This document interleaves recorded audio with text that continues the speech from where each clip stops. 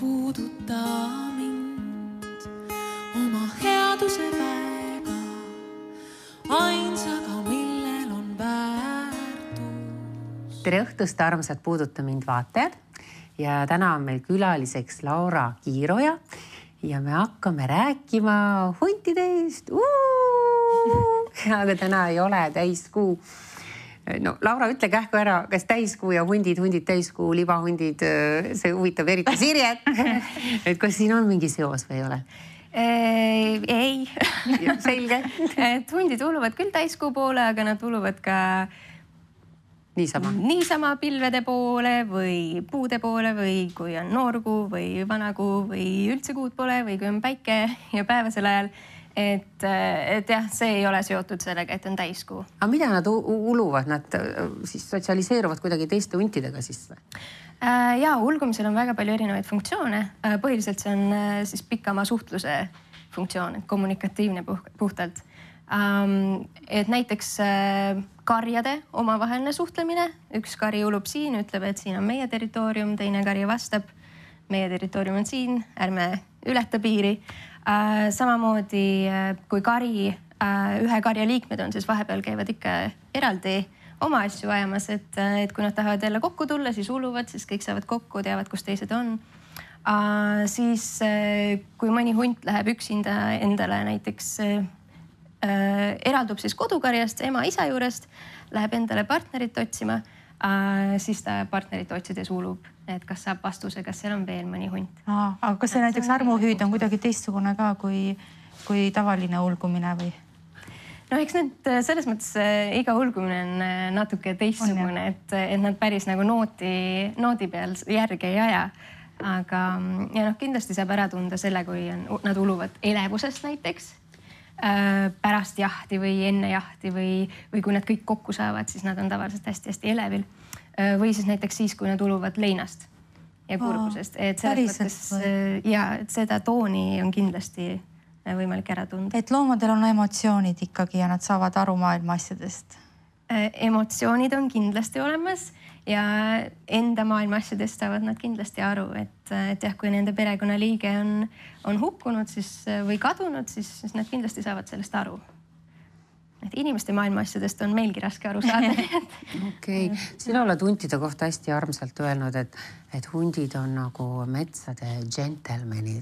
Et nad käituvad väga viisakalt ja ma olen viimasel ajal on sinust ja sinu huntidest hästi palju räägitud ka ja lühikatkeid näinud videotest, kus tõesti sa lähed, kas siis, kui sa lähed huntide manu ehk siis aedikusse, kus hundid on, siis sa oled just öelnud, et sellest ei saa mitte kohe kuidagi kõrvale vaadata, kui hunt tahab sind tervitada ja siis, mis ma näen, hunt lihtsalt lakub sind üle näo ja suu peale ja igale poole, mis on väga tore, aga mina sellise esteetilise inimesega hakkan kohe mõtlema, et oi, kas see on ikkagi väga tervislik, kui hunt lakub sind otse suule? No selles mõttes, kui ma väga-väga tahaks, siis ma võiks pöörata ka põse või lõua või aga hunt solvub ju. No kui ta saab mu nägu lakkuda, siis vähemalt sedagi, et ta päris suule ei pea, aga üldiselt see ei ole väga võimalik, ei ole seda vältida, et jah, ikka tervitama peab kindlasti. Ja kui sa hundi eemale lükkaksid, siis solvub ta päriselt ka või? Võib solvuda küll, kui ta pole üldse saanud nagu tervitada, siis võib ikka solvuda kõvasti. Mis see siis teeb, hammustab või? Ta võib minna natukene ärrituda või jah, et ta ei hammusta, aga ärrituda võib, et selles mõttes lihtsam on tere ütelda korralikult. Neil ei ole ju käppasid või käpad on, aga käsi, millega tervitada, et siis nende tervitamine ongi lakkumine. Siin Eesti inimestele ka, et ikka kui te kohtute on ju, siis ei ole midagi, et moka otsast tuleb see tere, tuleb ka nii vaevaliselt eestlaselt. Ei, no nüüd lakkuma ei pea, aga põsemusi võiks ikka anda, et see on nii armas tegelikult. Ja kui te seda ei raatsi, siis tehke pai näiteks. Aga räägime huntidest lähemalt ka siin viimasel ajal. Seda me kõik teame, kuidas sa oled suurepärastes suhetes nii-öelda huntidega ja sa oled neid aastaid ja aastaid õppinud ja sa võid väikse lühikokkuvõtte ka meile muidugi teha. Mina ei tea. Sina ei tea või? Issand jumal, mõtlesin, terve Eesti rahvast teab. Sa oled igal pool esinemas käinud ja hästi palju artikleid on sellest ilmselt. Okei, no siis hakkame kohe rääkima. Sellepärast, et siin ma tutvustan sulle, siin istub tütarlaps Laura, kes kooli ajal vist sa eriti küll ei teadnud, et sa läheksid, peaksid kunagi hunte hakkama. Ei, seda ma ei osanud ette näha. Ja õppima, aga siis ta läks, ma lähen libisen sellest nagu kiirelt üle, on ju. Aga sinust on vist, sa oled vist Eesti ainukene selline inimene teadja, ma ütlen teadja naine, kuna teil on selline pisut esoteeriline saade, siis kes vist teab huntidest kõige rohkem üldse? Ma ei saa päris nii öelda ja siin on veel inimesi, kes teavad huntidest väga palju, aga mina tean lihtsalt teise nurga alt, et mina olen neid sotsialiseerinud ja nendega nagu hästi palju kokku puutunud oma töö käigus ja tõesti igapäevaselt siis suhelnud huntidega ja seetõttu õppinud nende käitumist hästi palju. Et meil on Eestis eksperte küll, kes teavad väga palju huntidest looduses ja nende siis käitumisest looduskontekstis liigina. Aga mina tean individuaalsest käitumisest. Ja aga kui sa ütled, et sotsialiseeruma, mis tähendab sotsialiseerima, et mis see tähendab? Et nagu meie ühiskonda sotsialiseerima või mida see huntide sotsialiseerimine tähendab? Huntide sotsialiseerimine see puudutab ainult loomaaia hunte. Esiteks, ma mainin selle kohe ära, sest looduses elavaid hunte ei tohiks sotsialiseerida. Nende puhul on just, mida rohkem nad inimesi kardavad, seda parem. Aga see inimhirm on huntidel geneetiline, sügavalt geneetiline, päritav. Kui nad on loomaaias, isegi kui nende mitu põlvkonda esivanemaid on elanud loomaaias, siis nad ei ole harjunud. Kutsikad sünnivad, nad ei ole harjunud loomaias elama, nad ikka kardavad inimesi. Ja loomaias see inimhirm ei ole hea loomaia loomadele, sest nad on igapäevaselt inimeste poolt ümbritsetud, külastajad, talitajad, kõik muud loomaia töötajad, ehitustöölised ja nii edasi. Et sotsialiseerimata hundid on väga-väga stressis loomaaias, nad üritavad konstantselt põgeneda, varjavad ennast ja kui nad põgeneda üritavad, siis niiviisi, et tõesti ennast hävitavalt, et vigastades ennast ja nii edasi. Ja varjavad ennast või on väga-väga passiivsed, et huntide, kui on sotsialiseerimata hundid, siis nende aedikute kohta külalised tihti ütlevad surnud aedik. Sellepärast, et kui nad loomi ei näe, siis öeldakse, et ilmselt suri ära. Kuule, minu arust on, kas on Tallinna loomaajas idee järgi on ka hundid minu arust või olema silt? Ei ole. Ei ole? Siis, sest et minu meelest on surnud aedik, et ma ei ole Tallinna loomaajas, ma ei ole hunti näinud, aga ju neid siis ei ole. Et Eestis ei ole praegu loomaaedades hunte, aga mis see sotsialiseerimine teeb, siis ongi see, et üritatakse vähendada hundi või ükskõik mis looma siis, keda sotsialiseeritakse, inimhirmu nii palju kui võimalik. Täiesti nulli pole seda võimalik saada, aga nii palju kui võimalik selleks, et loomal oleks parem elu loomaias. No siinkohal tahaks kohe küsida, et miks neid üldse loomaaiast pidada? No õnneks Eestis ei ole neid loomaaias, meil näeb metsas hunti. Aga miks üldse loomi loomaaiast pidada? See on igavikuline küsimus ja et miks? Tõesti, mina ei ole suutnud aastaid käia enam loomaajas, sellepärast, et seal on ju see liigi hoidmise funktsioon on loomaaedadel ka. Aga miks me ei lase lihtsalt evolutsioonil minna ja ju aastatuhandeid, miljoneid on ju loomad osa isendeid surnud, hävinud, on mingid uued asemele tulnud. See on elu loomulik kulg. Miks ma pean vahtima ühes kinnises asutuses vanglas kannatavaid loomi? Siin on väga palju küsimusi või teemasid, mida nüüd peaks puudutama. Selles mõttes liikide väljasuremine mingil määral on kindlasti elu loomulik kulg, aga sellise tempoga ja intensiivsusega, nagu praegu liigid välja surevad, on selge, et see on inimpõhjus on seal ka taga suur faktor. Et selle nurga alt vaadates meil oleks nagu mingisugune kohustus ja vastutus üritada nii palju kui võimalik siis liike säilitada ja vältida seda, et nad välja surevad. Nüüd loomaaiad, arvestades näiteks tsirkuseid või ükskõik mis turismiatraktsioone, kus loomi kasutatakse, filme, reklaame, kus loomi kasutatakse, siis need, mis ma nimetasin, need minu meelest on tänapäeval täiesti võiks olla välja surnud. Et neid ei ole enam vaja. Filmides saab väga hästi kasutada arvutigraafika abil tehtud siis loomi. Tsirkused, loomade trikid või piinlemine pole enam ammu kellelegi meelelahutus. Nüüd loomaaed on nendest siiski minu meelest erinev.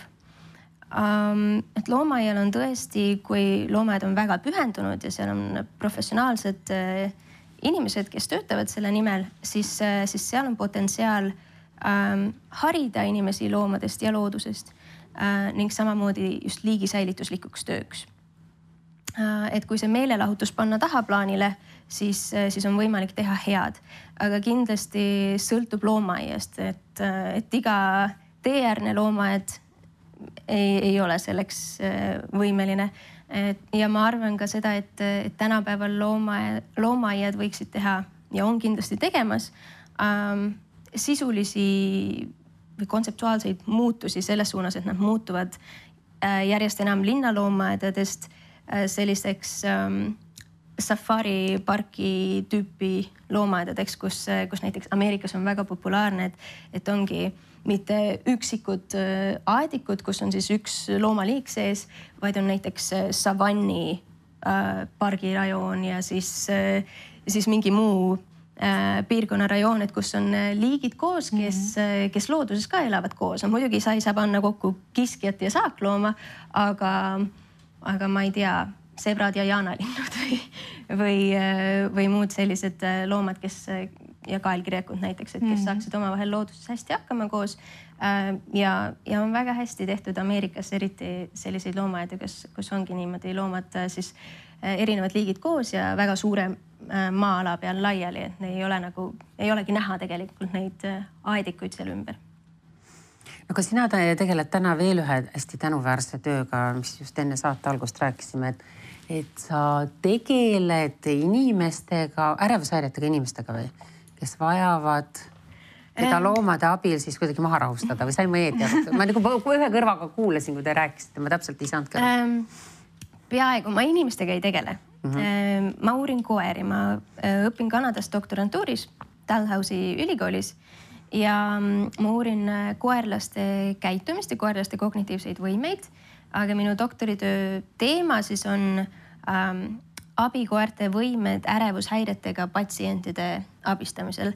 Et täpselt nii nagu treenitakse abikoeri siis suhkruhaigete inimeste abistamiseks või epilepsiahaigete inimeste abistamiseks, et täpselt samamoodi on võimalik treenida koeri ärevushäiretega, peamiselt siis posttraumaatilise stressihäirega inimeste abistamiseks ja siis nende patsientide seas, kelle proove mina kasutan, on sõjaveterane, aga on ka tavalisi inimesi siis tänapäeva noori, kes on erilises stressis minu meelest ärevushäiretega. Jah, või kellel on mingisugune traumaatiline sündmus juhtunud elus, et neid posttraumaatilisi stressihäireid ja üldse ärevushäireid diagnoositakse järjest enam ka Eestis. Et see on siuke, et tänapäeval on sellele pööratakse rohkem tähelepanu ja siis mina uuringi oma doktoritöö raames, kas koerad tunnevad ära hingeõhu lõhna järgi ja higilõhna järgi, kui inimesel hakkab tekkima paanikahoog. Ja tunnevad nad siis või? Kas nad tunnevad seda ära enne, kui inimene ise sellest aru saab. Et sellisel juhul saaks need koeri treenida niiviisi, et nad oskavad inimese tähelepanu eemale juhtida ja muud kasulikku teha. Toovad rihma näiteks, ütlevad vii mind jalutama. Täpselt nii. Ja samamoodi näiteks, kui inimesed näevad õudusunenägusid või päeva ajal, siis näiteks sõjaveteranidel on tihti need mälupildid või flashbacks. Et siis koerad oskavad sealt äratada üles või tuletada meelde, et rohtu on vaja võtta või kas või väga tihti posttraumaatilise stressihäirega inimestel on sotsiaalses olukorras ka keeruline olla ja siis saab koeri treenida, et nad tulevadki selle patsiendi ja siis teiste inimeste vahele nagu füüsiliseks barjääriks ette. Et seal on väga palju erinevaid aspekte, aga jah, mina konkreetselt uurin koerte võimeid nende lõhnade tuvastamisel. Aga kui kaugele sa oled jõudnud ja mis koerad on siis mingid erinevad liigid või eriti head liigid või jah, tõud? No selles ma kavatsen uurida oma doktori raames natuke tõugude erinevusi ka just nimelt selle tõugude empaatia osas, et aga sinnani ma ei ole jõudnud veel. Minul on peamiselt border collied. Need on kõige targemad koerad pidid olema. Nad on väga targad, aga nende erilisus on just see, et nad õudselt tahavad tööd teha. Neil on palju motivatsiooni tööd teha. Et ja miks minul peamiselt just border collied on see, et border collide omanikud tahavad oma koertele võimalikult palju tegevusi planeerida, sest nad on nii kõrge aktiivsusega koerad ja nad muidu lihtsalt laamendavad seal kodus ja teevad pahandust, et siis nad planeerivad neil sisutiheda nädala ja üheks hobiks oleks siis tuua koerad ülikooli, kus nad saavad ninatööd teha. Koerte ülikool, nii armas. Vot, ja... Ninatöö. Ninatöö tund. Ninatöö tundi. Just. Aga mul on ka kõige parem koer. Mul laboris on tegelikult hoopis üks tööliini kuldne retriiver. Temal on see hea omadus, et mitte ainult ta ei taha hirmsal kombel tööd teha, vaid ka ta tahab, et ma oleks väga rahul. Et border collidel neid nii väga ei huvita, mis inimene arvab võrreldes kuldse retriiveriga, kes hirmsasti tahab seda heaks kiitu ja hirmsasti tahab meeldida. Et siis jah, temaga on väga-väga lihtne töötada, aga mul on ka puudel ja mul oli isegi Cane Corso, ma ei tea, kuidas seda eesti keeles häädatakse. Itaalia mastiff, siuke suur. Aga kass siis ei aja sama asja ära, sest et kassi on nagu kõigil inimestel palju lihtsam pidada ja kass nurrub ja on teada-tuntud stressimaandaja ju. Stressimaandaja on teine teema, et antud juhul see pole siis nii-öelda see emotsionaalne abikoer või teraapiakoer, vaid need on konkreetselt treenitud koerad, kes on treenitud, nii nagu politseikoerad on treenitud mingit näiteks narkootilist ainet leidma lõhna järgi. Et täpselt samamoodi on need minu koerad. Kassi ei saa treenida selleks, et kuule, et haistab seal. Võib-olla tegelikult ma ei usu, et kass haistab hinge õhku. Kassidega sinnani ei ole jah praegu jõudnud. Kass on liiga ise või. Aga kõik on ikkagi alguse sinu puhul saanud huntidest. Tuleme ikka sinna tagasi, et see hundi armastus ja nüüd ma jällegi ütleme, mina vaatasin neid saateid ja mina vaatasin neid filmilõike, kus ta seal huntidega möllad ja püherdad ja nad on tõesti nii nunnukad ja nii kiftid. Ja siis mul jäi ühest intervjuust ikkagi üks lause meelde, sa ütlesid, et hunt mitte kunagi ei ründa nagu heast peast ise inimest, eks ole. No ma ikkagi ei suuda uskuda, mul tuli kohe see meie viimase aja nüüd see Hiiumaa juhtum meelde, kus ikkagi, olgu kes iganes ta siis oli, hunt, koer või mõni muu selline hundiline, ta ikkagi kargas inimesele kallale. Vot selle Hiiumaa juhtumiga oli, ma aimasin, et saates küsitakse ja ma helistasin Marko Kübarsepale, kes siis oli üks nendest, kes käis Keskkonnaagentuuri poolt selle ohvriga siis rääkimas ja otsimas neid märke ja vaatamas seda olukorda üle ja selgus, et mitte ainult, et ei olnud ühtegi hundile viitavat asitõendit või märki, aga lisaks veel see naine siis ise ütles, et tema pole kunagi ütelnud, et see oli hunt ja siin ei olnud mingit hunti. Mamma mia! Et jah, see oli kahjuks küll. Et see oli mingi kuri koer lihtsalt siis? Ta ütles, et lihtsalt mingi loom tuli, aga väga suure tõenäosusega ikka koer ja kes see muu ikka. Kes ajas teist koera tagasi. No aga ajalooliselt on ju ometi teada, et on hundikarjad on jälitanud seal vastsündinud lapsi. Läinud laps ja vastsündinud laps ja punamütsikesele tuli ju ka hunt. Ja sõi ära kõik. 3 põrsakest sõi ära. 7 kitsedat. Aga nüüd me näeme muinasjutt, aga päriselt on ju ka ikkagi ajalooliselt on teada, neid on ju kirjeldatud, et kuidas hundikari jälitab kedagi ja... Isegi hoburakendeid, eks ole. Aga hoburakendeid võibki jälitada, sest see on hobune ja hobune on vahva saakloom. Jah, selles mõttes, et ajalooliselt on tõesti olnud juhtumeid, kus hundid on murdnud siis näiteks lapse. Aga need olukorrad olid hoopis teised, et sel ajal saadetigi väikseid lapsi üksinda metsa marju korjama, puid tooma ja nii edasi, et tänapäeval sellist asju enam ei tehta. Et lapsed ei käi üksinda metsas mängimas või puid korjamas või marju. Käivad ikka lähevad võitama vahel. Et ma räägin väikestest lastest ja teiseks on väga oluline arvestada neid muid nii sotsiaalseid kui keskkondlikke tingimusi, et tol ajal, kui need asjad võisid juhtuda ja jällegi tegelikult mingit ekspertiisi ei olnud, need on kirikuraamatutest võetud andmed, et siis et keegi saa nagu tõestada, et mis seal tegelikult oli ja kes see tegelikult oli. Aga sel ajal saakloomi oli metsas vähe, praegu on saakloomade uputus huntidel täiesti. Ja teiseks marutõbi oli ka meil Eestis olemas, et tänaseks meil enam marutõbe üldse pole. Nii et kõiki neid tingimusi arvestades hundid ei ole üheski kaasaegses riigis ohuks inimestele. Aga kas me võime nüüd täna siis inimeste rahustuseks öelda, sest aeg-ajalt seda hundipaanikat meil ikkagi Eestis esineb. Ma ei räägi karu ja ilvese paanikast, me ei hakka täna üldse laiemale valguma, aga seda paanikat on ikkagi olnud peale mida, on koduaeda tulnud, eks ole, hunt ikkagi murdnud koeri maha, et koerad neile maitsevad. Ja kui ta tuleb juba inimese territooriumile ehk inimese aeda sisse, siis see peaaegu on juba sama nagu ründaks inimest. Inimene koeb seda niimoodi. Peale mida on tulnud selline üldine paanika. Inimesed ütlevad, nüüd ei julge enam seenemetsagi minna, nüüd ei julge enam marjametsagi minna.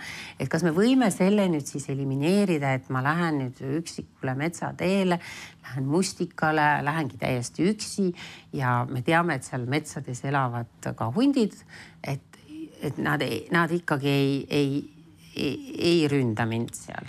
Ma arvan, et täiskasvanud inimesele üksi metsaseenele minnes või marjule minnes hunt on küll kõige viimane oht.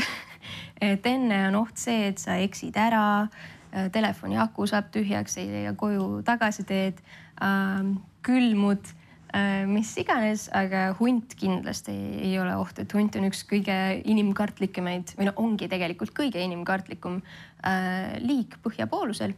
Ja seda küll ei tasu. Aga kui ta on nii inimkartlik, kuidas ta ikkagi tuleb inimese aiale nii lähedale, sest ta ikkagi... Siin on see, ma saan aru, miks inimesed tunnevad, et see just kui tähendab, et hunt tuleb inimesele lähedale. Aga siin tuleb arvestada seda, et inimesi on väga palju. Meie igasuguseid asulaid on väga palju, et sellist hundi territooriumi Eestis keskmine suurus on 800 kuni 1000 ruutkilomeetrit. Wow, suur. Sellist hundi territooriumi Eestis, kus ühtegi inimasulat ei oleks, ühtegi maja ei oleks, sellist ei ole. Nii et paratamatult me elame hundi territooriumil ja nad ikka seal ringi liiguvad. Et see, kui hunt tuleb inimese aiast läbi, see on küll haruldane, võrreldes sellega, kui tihti nad metsas käivad ringi. Et see on küll haruldane, aga see ei ole midagi nagu imelikku või ebanormaalset. Ja koerad kindlasti meelitavad hunte ligi, eriti just süüksel jaanuar, veebruar, märts, sellel ajal, et kui on see huntide jooksuaeg ja siis on ka jahihooaeg, et karjad on tihti laiali läinud, sellepärast, et keegi on sealt maha kütitud, neid kui ema või isa kütitakse ära, siis enamasti kari läheb laiali. On hunnik üksikuid hunte, kes otsivad endale partnerit ja vahel nad vaatavad, et äkki see koer on vahva partner. Ja pistavad ta nahka. Kas pistavad nahka või siis vahel läheb ka õnneks. et ja või siis lihtsalt nagu kaklevad, et see ei ole nagu. Või sünnib hunt-koer. Jah, et neid on ka Eestis tuvastatud DNA testide abil. Enamasti siis ema on hunt, isa on koer ja enamasti hübriidid siis kasvavad ikka hundist emaga, eks ole, ja seetõttu nad käituvad täpselt nagu hundid, et ei ole nähtud ühtegi või märgatud ühtegi käitumuslikku erinevust. Aga jah, kui hundid saavad koertega kokku, siis enamasti on see territoriaalne. Ja see on ka metsas, et ei ole alati nii, et hunt tuleb koera õuele, vaid enamikel juhtudel isegi on vastupidi, et eriti just jahikoerad. Et nemad lähevad hundi õuele ja siis tekib konflikt. Ja enamasti hundi ja koera vaheline konflikt on territoriaalne. Kui on väiksed koerad, siis võib olla see saaklooma küsimus, aga kindlasti koer ei ole nagu selles mõttes tüüpiline saakloom hundi jaoks. Aga kes on tüüpiline saakloom? Ikka jänes või nagu me teame multifilmidest või? Jänes on siuke hea snäkk. Nubagadi lõigu võiks siia vahele panna. Jänes on hea snäkk, aga jänes ei ole see, mille peal hundid nagu pikalt vastu peavad, et neil on ikka suuremad saakloomad ja enamasti metskits, aga ka põder, suviti koprad. Nii et jah, ja metssead muidugi. Eestis nüüd praegu metssigu on vähem, aga varem oligi Eesti puhul üllatav see, et metssiga oli domineeriv saakloom hundi toidulaual. Igal pool mujal maailmas on metskits ja põder. Et siis Eestis oli metssiga, aga nüüd nad on väga ilusti metskitsele üle läinud, et juba ammu. Aga see tähendab ikkagi, et metskitse üksik hunt ka tõenäoliselt murab maha, aga põtra tõenäoliselt üks hunt ei võta. Mõned väga vägevad taktikud on selleks suutelised küll, aga üldiselt jah, põtra murdmine nõuab karja. Nii et kui karjad on terved, siis neil on palju lihtsam metsas hakkama saada ja seetõttu nad tulevad palju vähem ka näiteks lammaste kallale. Ühesõnaga, et siis hunt on karjaloom, aga miks öeldakse, et üksik hunt? Või et kus see üksik hunt väljend on tulnud, et see on nii levinud? Hunt on karjaloom küll, aga selles mõttes üksikuid hunte on ju ka looduses, et teisiti ei saakski, sellepärast et selleks hundikarjas, ma alustan sellest, mis on hundikari. Hundikari on ema ja isa, need on siis need, keda kunagi nimetati alfa emane ja alfa isane, nüüd on lihtsalt juhtemane, juhtisane.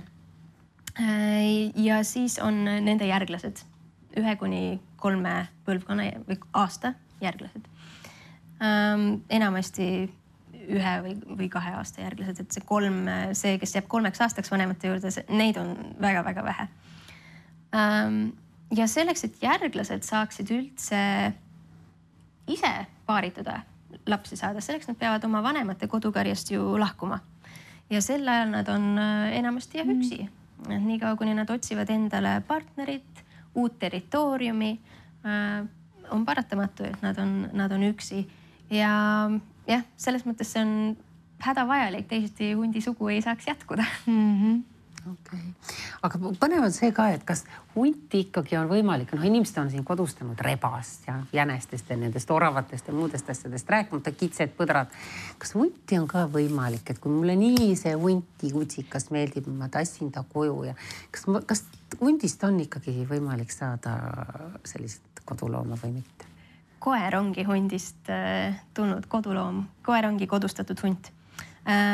Kodustamine on protsess, mis võtab 1000 põlvkondi. Et neid on 10 aastatuhandeid on võtnud aega selleks, et saada hundist koer. Ja tulemuseks ongi uus liik. Ja selleks, et kodustada, selleks on vajalik aretada spetsiifiliselt, et aretada näiteks ainult kõige inimsõbralikumad isendid saavad järglasi. Aga mida ma arvan, et sa silmas pidasid siin? Ja väikest nunnut hundipoega. Jah, et nagu mina neid sotsialiseerisin seal, et kas see tähendab seda, et on kodustatud, siis ei ole. Ja koduloomaks võtta üldse pole hea mõte hunti. Et Ameerikas on millegi pärast hästi populaarne igasuguseid metsikuid ja eksootilisi loomi tiigritest, puumade ja huntideni võtta endale lemmikloomaks. Aga ma seda protsenti täpselt ei oska öelda, aga no peaaegu et kõik, igal juhul väga-väga suur enamus, siis pannakse magama või juhtub mingi õnnetus, et hunt on ikka metsloom. Tal on metslooma vajadused, metslooma instinktid. Esimesed 2 aastat, jah, ta on üsna siuke nagu üks väga halb koer, aga üsna talutab. Aga siis tulevad need tõesti, kui nad on 2-aastased, siis neil on väga tugev vajadus karja hierarhias tõusta ja teha igasuguseid muid asju, mis inimestele ei ole nagu sobilik ja noh, ta on kiskja, tal on kiskja instinkt, et laste juures sa ei saa hunti hoida, teisi koduloomi ei saa hoida, sa ei saa temaga käia jalutamas, teised koerad tulevad vastu ja nii edasi. Ja noh, nad on muidugi ka väga-väga destruktiivsed, et nad on hästi uudishimulikud ja destruktiivsed selles mõttes, et neil on vaja kraapida lahti kõik sinu põrandad, mööblid, vaadata, mis on seina sees, mis on diivani sees. Et jah, midagi sealt nagu järgi eriti ei jää. Et siis sa pead kas teda hoidma aias või selleks ehitama mingi pöörase aediku, sest hunt on meister põgenema ükskõik kust. Et ühesõnaga hunt ei sobi koduloomaks. Aga millest sinul siis tekkis see eriline vajadus või huvi või armastus just huntide vastu? Sul ei olnud ju lapsepõlves, nagu ma sain aru, mingit erilist hundi sellist huvi? Ei, mitte erilisemad kui ükskõik mis teisel tüdrukul või poisil. Et ma ei oska seda öelda, mulle alati hundid meeldisid. Tundusid sümpaatsed. Kindlasti kuskilt filmist või raamatust või? Jaa, vanaisa luges mulle ette küll neid Jack Londoni raamatuid. Tal oli seal päris mitu selle hunt-koera hübriidist kirjutatud lugu, Valge kihv ja Ürgne kutse ja nii edasi. Aga eks sealt siis mingisugune alateadvusesse kuskile jäi, aga üldiselt jah, mul oli lihtsalt selline... Mul oli vaja ülikooli teisel kursusel valida seminaritöö teema ja siis öeldi, et sellest võiks teha ka bakalaureuse töö ja noh, üldiselt on heaks tavaks, et bakalaureuse tööst areneb ka magistritöö, et võiks olla siis mingi selline teema, mis tõesti huvi pakub. Ja siis mina läksin oma juhendaja juurde ja ütlesin, et ma tahaks hunte uurida. Ma ei teadnud. Täiesti lambist? Täiesti lambist, jah. Et ma valisin selles mõttes, ma valisin eriala, oli zoosemiotika. Et ma oleks võinud valida filmisemiotika või kultuurisemiotika või midagi muud. Ma valisin zoosemiotika, sest ma teadsin, et ma tahan loomi uurida. Ja siis ma ütlesin, et ma tahaks hunte uurida. Aga sel esimesel hetkel ei olnud see võimalik. Ja siis ma selle seminaritöö tegin koertest. Aga järgmine aasta siis bakalaureuse töö jaoks juba oli võimalik huntidest teha. Ja sa ei ole kordagi kahetsenud? Ei. Ja iga aastaga minu vaimustus muudkui kasvab. Okay. Tõesti äärmiselt põnev liik. Okay. Mida sa kõige rohkem oled huntidelt õppinud? See ei ole alati ühepoolne protsess nagu. Ehk need loomad õpetavad sulle ka midagi? Kindlasti, absoluutselt. Mina õpetan neile kindlasti palju vähem kui nemad mulle. Nii palju aspekte on jah, et väga raske on tuua ühte esile, aga mida ma huntidel väga-väga hindan ja mida ma proovin meeles pidada, kui mul endal elus mingid rasked perioodid, on just vastupidavus. Ja nemad on sellised tõelised ellujääjad, et ükskõik, mis neil juhtub, ükskõik, mis kaikaid elu kodarate vahele viskab, nad teavad, mis tingimused neil on, nad kasutavad kõik ära, mis neil on olemas ja ikka pressivad edasi. Et mind nii inspireerivad ja hämmastavad need lood Yellowstone'i rahvuspargist, kus on siis näiteks pandi tähele, et oli siis vaja kaelustada, eks ole, ühte karja. Sa kaelustad, paned need GPS kaelused ainult ühele liikmele tavaliselt karjast, sest nad enam-vähem püsivad koos ja siis sa tead, kus see kogu kari liigub. Ja siis nad olid kaelustamas taaskord ühte karja ja nad olid helikopteri peal ja oli lumine, nii et kari siis kõndis üksteise järel ja nad mõtlesid, et nad lasevad uinutipüssiga seda kõige viimast ja kaelustavad selle kõige viimase. Ja helikopteri pealt siis lasidki ja kui nad maandusid, siis nad nägid, et see viimane oli 3-jalgne hunt. ja nad ei olnud kordagi või üldse polnud aru saada sealt ülevalt helikopteri pealt, et sellel viimasel hundil oleks midagi viga, et ta oli võib-olla natukene aeglasem, sellepärast ta oligi viimane, aga seda, et tal oleks midagi viga, sellest ei olnud aru saada. Ja siis on neil juhtumeid, kus neil on juba kaelustatud hunt, aga nad tahavad, neil on vaja vahetada seda kaelust. Ja siis nad avastavad, et hundil on vahepeal olnud kas käpaluu murd või mingi murtud luu. Et jällegi nad imestavad, et GPS kaeluse andmete järgi ei olnud üldse liikumisest ega muust aru saada, et hundil oleks midagi viga olnud. Et jah, ja kui neil partner sureb ja kari laguneb ja nad peavad leidma uue partneri, uue territooriumi, alustama kõike otsast peale, et sellist asja nagu ma annan alla ja ma ei taha enam elada, et sellist asja huntidel ei ole ja see minu jaoks on hästi-hästi inspireeriv. Aga muidu nad on nagu truud loomad siis selles mõttes, et nad on ühe partneriga või? Jah, nad on monogaamsed loomad. Et neil on jah üks partner. Ja kui selle partneriga midagi juhtub, eks nad siis ajapikku leiavad uue partneri. Aga Maugli kasvas ju ka minu meelest hundikarjas üles, et järelikult need peavad olema nagu head lapsevanemad ka. Et kuidas nad nagu lapsevanemana on? Maugli puhul... Oota, Sirje, nüüd veel hämaratele radadele. See ei olnud ju päriselt juhtunud lugu. No kunagi me ei tea, nagu me räägime alati, et ükski muinasjutt, et me ei tea, kas ta oli päriselt või oli ta mängult, on ju. Aga küsimegi siinkohal, vaata, ta ütles, et kui hundid nahka panevad kedagi, siis nad panevad pisikse titte, eks ole. No kas sa nüüd kujutad ette, et see pisike titt sattus sinna hundi pesakonda? Mul ei ole mingit põhjust kahelda. Anu oli väga õigel järjel. Loogik. Et ja see Maugli lugu on väga ilus lugu, aga see kindlasti ei ole tõsielu sündmustel põhinev. Jah, selles mõttes inimlaps teeb ikka nii palju saaklooma häälitsusi, et inimlast hundid üles ei kasvataks, aga oma lastele nad on ülimalt head vanemad. Nii et selles mõttes jah, nad on väga head lapsevanemad. Ja hundid on, siin on üks koht, mis on jälle huntidel väga eriline ja mis mulle õudselt, minu jaoks teeb hundid nii eriliseks, on see, et huntidel on väga head isad. No midagi Eesti meestele vist.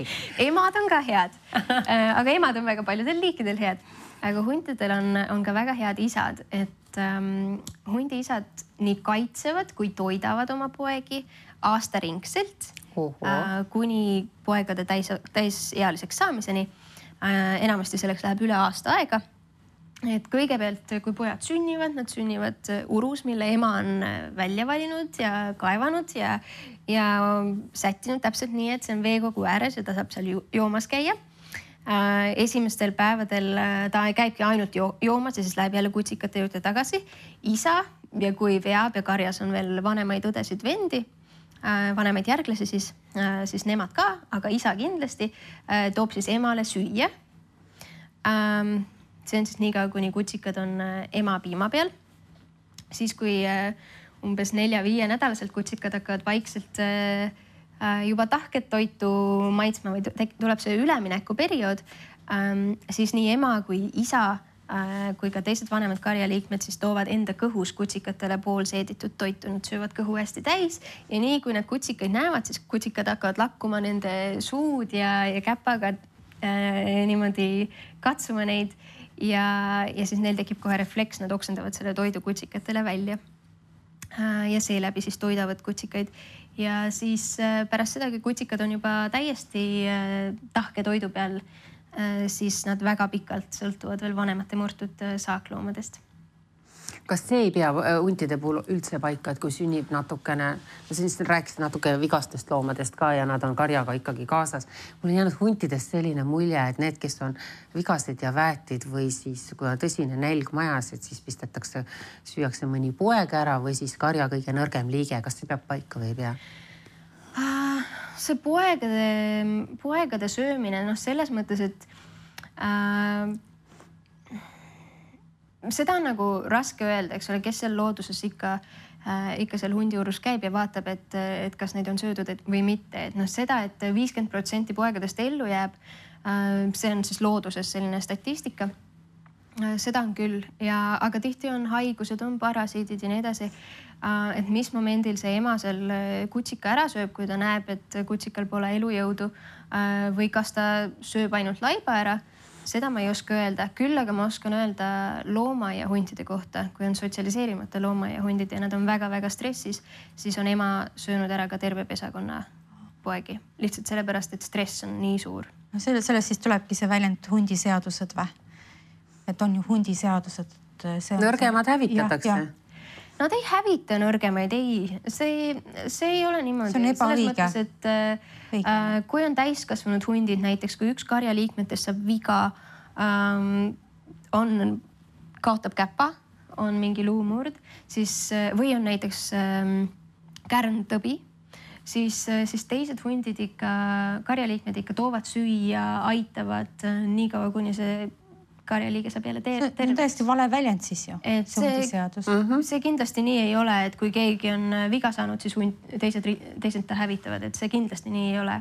Et see poegade söömine, see, mis loomaaias ongi konkreetselt, et stressitase on nii kõrge, et tekivadki sellised ebanormaalsed käitumised ja see hundi ema ei taha oma kutsikaid seal kasvatada või tunneb, et ei saa. Et sellisel juhul. Ühesõnaga ta läheb sassi, ta on sassi. Nagu rasedusdepressioon nagu ikka inimestel on ju ka.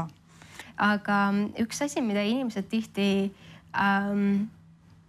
mõtlevad, on see, et kui räägitakse siis nii-öelda selleks juhtisasest või nagu vanasti öeldi alfaisasest, et siis see tähendab seda, et see isasloom siis on hästi agressiivne ja igal võimalusel näitab, et tal on teiste üle kontroll ja võim.